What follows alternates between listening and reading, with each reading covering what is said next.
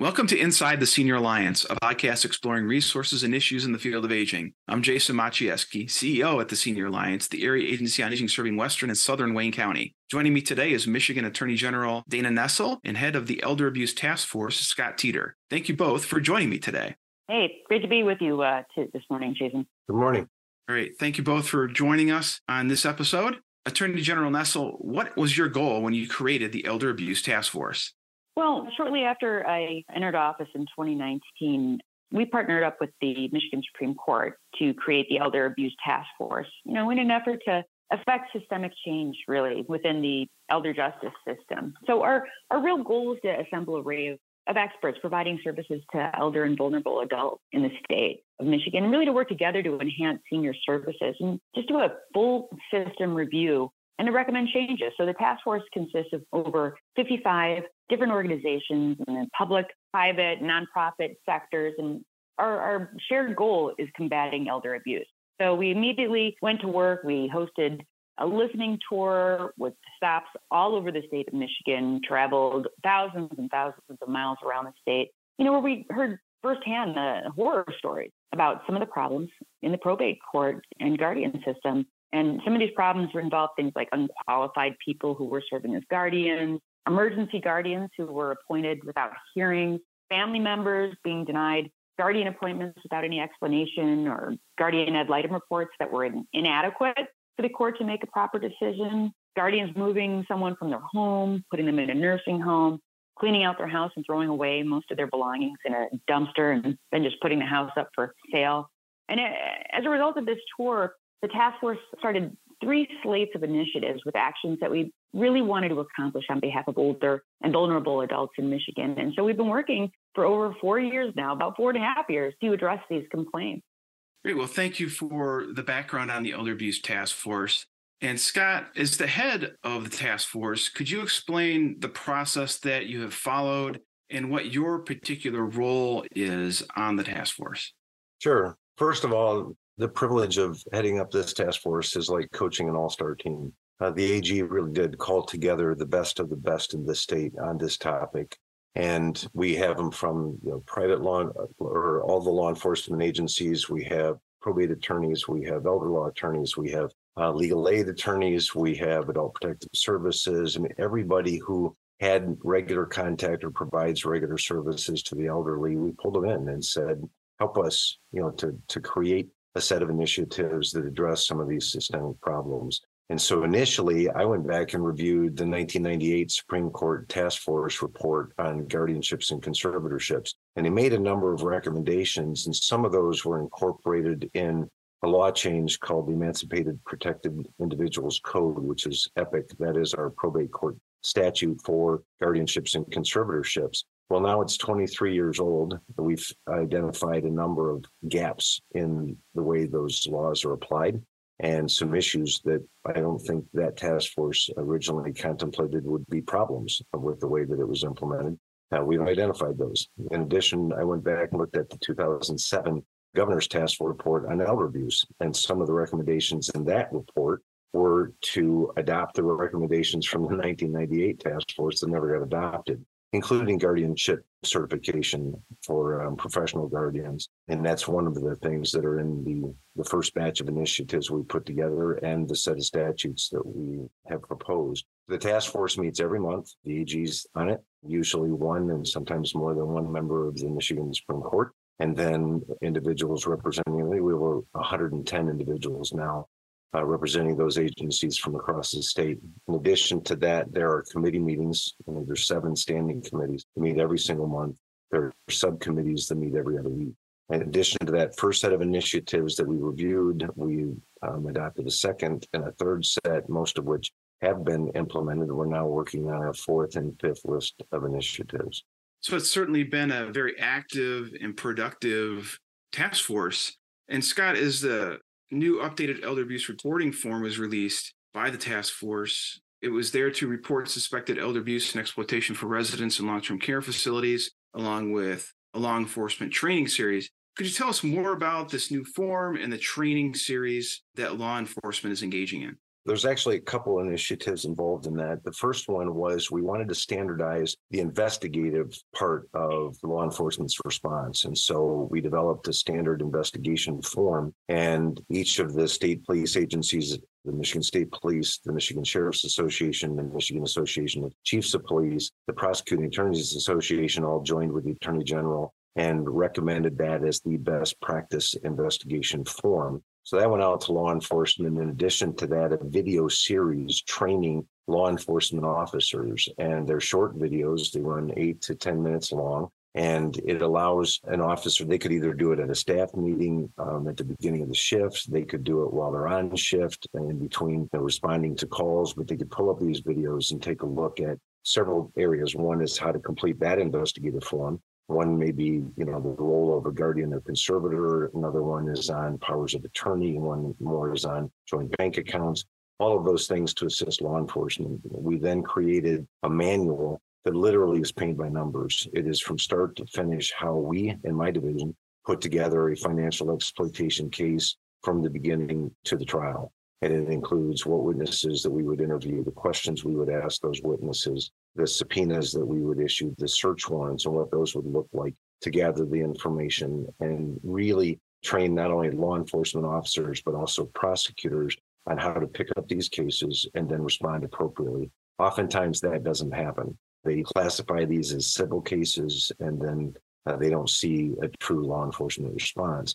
In addition to that, just recently, we changed the reporting form on the AG's website because we found that oftentimes the complaints that we were receiving online did not have the specificity that we would need to make a determination on whether or not that was the case so we could move forward with criminal investigation. So it asked for some very specific information about, is there a power of attorney? Who's the person who's the suspect? Is there a pending probate court case? All of those things that would assist us in guiding the investigation.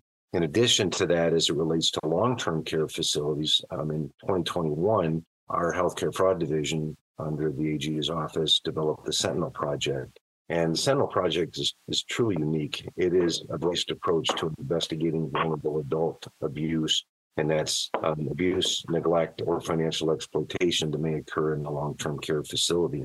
And up till now, sort of our response has been, when you contact us, you file a complaint, we respond, we investigate that specific complaint. The Sentinel Project really takes a much more holistic approach. It comes in and looks at, we do unannounced visits. We look at what is the history of this particular facility and were there other complaints that maybe didn't rise to the level of criminal prosecution, but still were cause for concern. Put all of those together so that when we go into the facility, we look not only just at this particular complaint, but any other issues that may exist and also would involve criminal prosecution. So those stats, we've had 33 visits, we've had 2 return visits, there's 2 criminal charges, 1 is currently pending, and 16 referrals. And so, again, that's sort of a different approach than just you come and file a complaint and we send out an investigator to take a look. We think these things require a little broader approach. Well, certainly been some impactful work that you've done as head of the Elder Abuse Task Force, and the tools that have been produced, I think, are going to have a significant impact in our community. Could you tell our audiences listening how they can find out more information about the Elder Abuse Task Force, or maybe find some of the reports or work that has been done?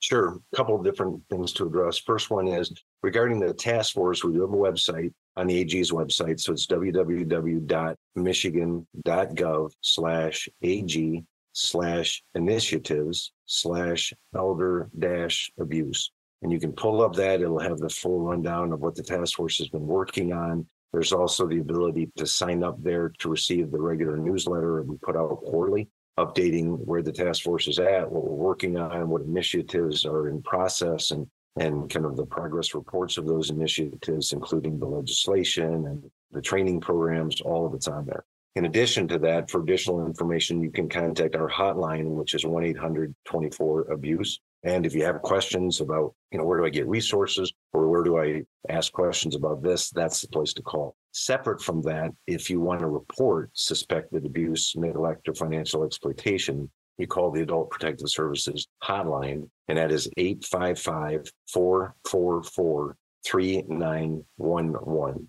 And that call-in line is manned 24 hours a day, 7 days a week.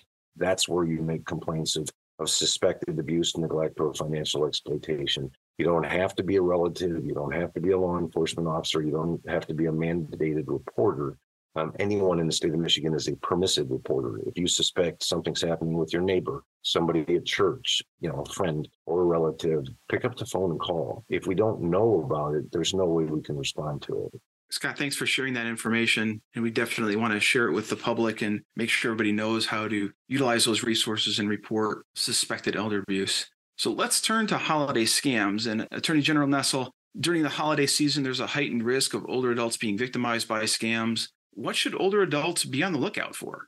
Well, this is one of my favorite things about being Attorney General is it's not just that at our department we have the ability, if someone does fall victim to a scam, to, investigate it. And if we can find the perpetrator, hold them accountable and try to get an individual indemnified. But really, the best thing for folks who are out there to know is that if you educate yourself on what a scam looks like, you might be able to avoid falling victim to one in the first place. And these scams have gotten so much more sophisticated over the years. But no matter what the scam is about, whether it's a holiday scam, whether it has to do with some sort of a, storm or natural disaster, whether it has to do with other current events that are in the news, scams usually have the same ingredients that are used over and over and over again. Firstly, people should be on the lookout for an urgent request. Anything that has to be done right away, something that won't allow you to even get off the phone because somebody needs your information so quickly. And again, it's typical that a scamster is going to be seeking one of two things, either your financial information, like a credit card or bank account information, or your personal information, like a social security number or your address or date of birth or driver's license number. And that's in order to try to steal your identity. That's why somebody would be seeking that information. So if somebody says they need that information right away, if something very bad has happened or is about to happen, if you don't provide that information, immediately be suspicious. It's a secret request, something that no one else can know about but you, some deal that's so great that you can't tell anybody else about it. That's a scam.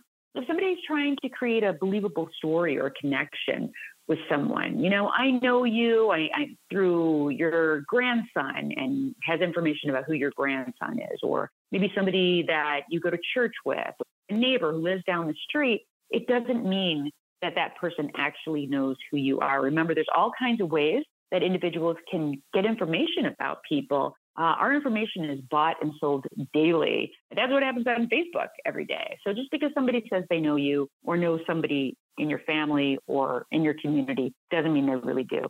An unusual payment type. Somebody is saying that something needs to be paid right away, but it's got to be paid through a gift card. That is a big red flag. Or through a wire transfer or a cash reload card or Bitcoin. Something that's just out of the norm as to how somebody would normally pay a bill, for instance. That's a red flag. And now, with the expansion of AI technology, it's even trickier, And so it's really important that people understand that when you get a call in, something that's coming from your caller ID, if it says it's from the state of Michigan or the local jail or hospital or your bank, doesn't mean that it actually is. Spoofers can make it seem like they're calling from any number at all. And they can also mimic a person's voice. This technology allows just a few seconds of a person's voice that you can get anywhere on YouTube or on a TikTok video or wherever. And somebody can use a program to make it sound exactly like that person who can be saying anything typed through this program. So again, I'm not trying to scare people to the extent that they should never take a phone call from anyone. But if you're receiving a call and the call is about trying to get information from you, personal information, or trying to get financial information from you, best practices are to find out who's calling you, hang up, independently look for that person's number and confirm that you know it's their number, and then call back and make sure it really is whoever it is that they purport to be. And if you're not sure, always get the information, hang up, and call us at the Department of Attorney General and let us know. Our number is 517-335-4669. 7599, or you can visit us at www.michigan.gov/AG complaints, and you can fill out a complaint form online and we can review that for you. But always better safe than sorry. And unfortunately, better to be suspicious, again, whenever anyone is asking for financial information or personal information. Thank you for sharing that information. If somebody feels or believes they've been victimized by a scammer, or maybe a caregiver realizes a parent has been victimized, is it that those same points of contact should be used, or how should somebody go about actually reporting something, and how should they document it? Well, the information that I just gave you is the best way to report anything that is a scam-related incident. But again, we have this other separate hotline that can be used if there is suspected abuse, which again is 1-800-24-ABUSE. Again, or you could call it Protective Services for that at 855-444-3911. Great, thank you.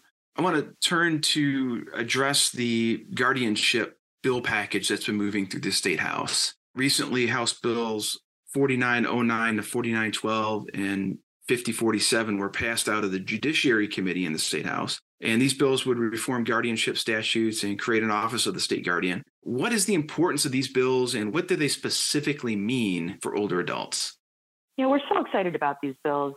They really fulfill many of the initiatives that we first identified in the task force. So they include guardian certification, the creation of the Office of State Guardian to field complaints about guardians, additional due process rights, including the right to an attorney for alleged incapacitated persons, requiring additional information to be gathered by guardian ad litem to be provided to the court, would require judges to put on the record the reasons for not choosing a family member as a guardian, providing additional protection before removing somebody from their home, and the protection of personal and sentimental items for a person's personal property. We think these are incredibly important bills. We're urging everybody to reach out to their state representative, their state legislator, or their state senator, and to urge passage of these important bills. At the Senior Alliance, we've been following this and monitoring the bills as they've moved through the process, and look forward to supporting them and hopefully getting them to the governor's desk for signature. So thank you for your work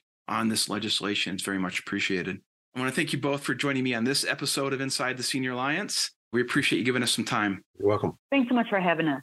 If you have questions about services or programs, or would like to volunteer to deliver meals or holiday meals, call us at 734-722-2830 or email us at info@thesenioralliance.org. Information about our agency and the programs and services we offer can be found on our website at www.thesenioralliance.org. On Facebook, we can be located by searching for The Senior Alliance. Finally, our X, formerly known as Twitter, handle is at AAA1C. I'm Jason Maciejewski. Thank you for listening to this episode of Inside the Senior Alliance. Inside the Senior Alliance is a production of the Senior Alliance and Blazing Kiss Media.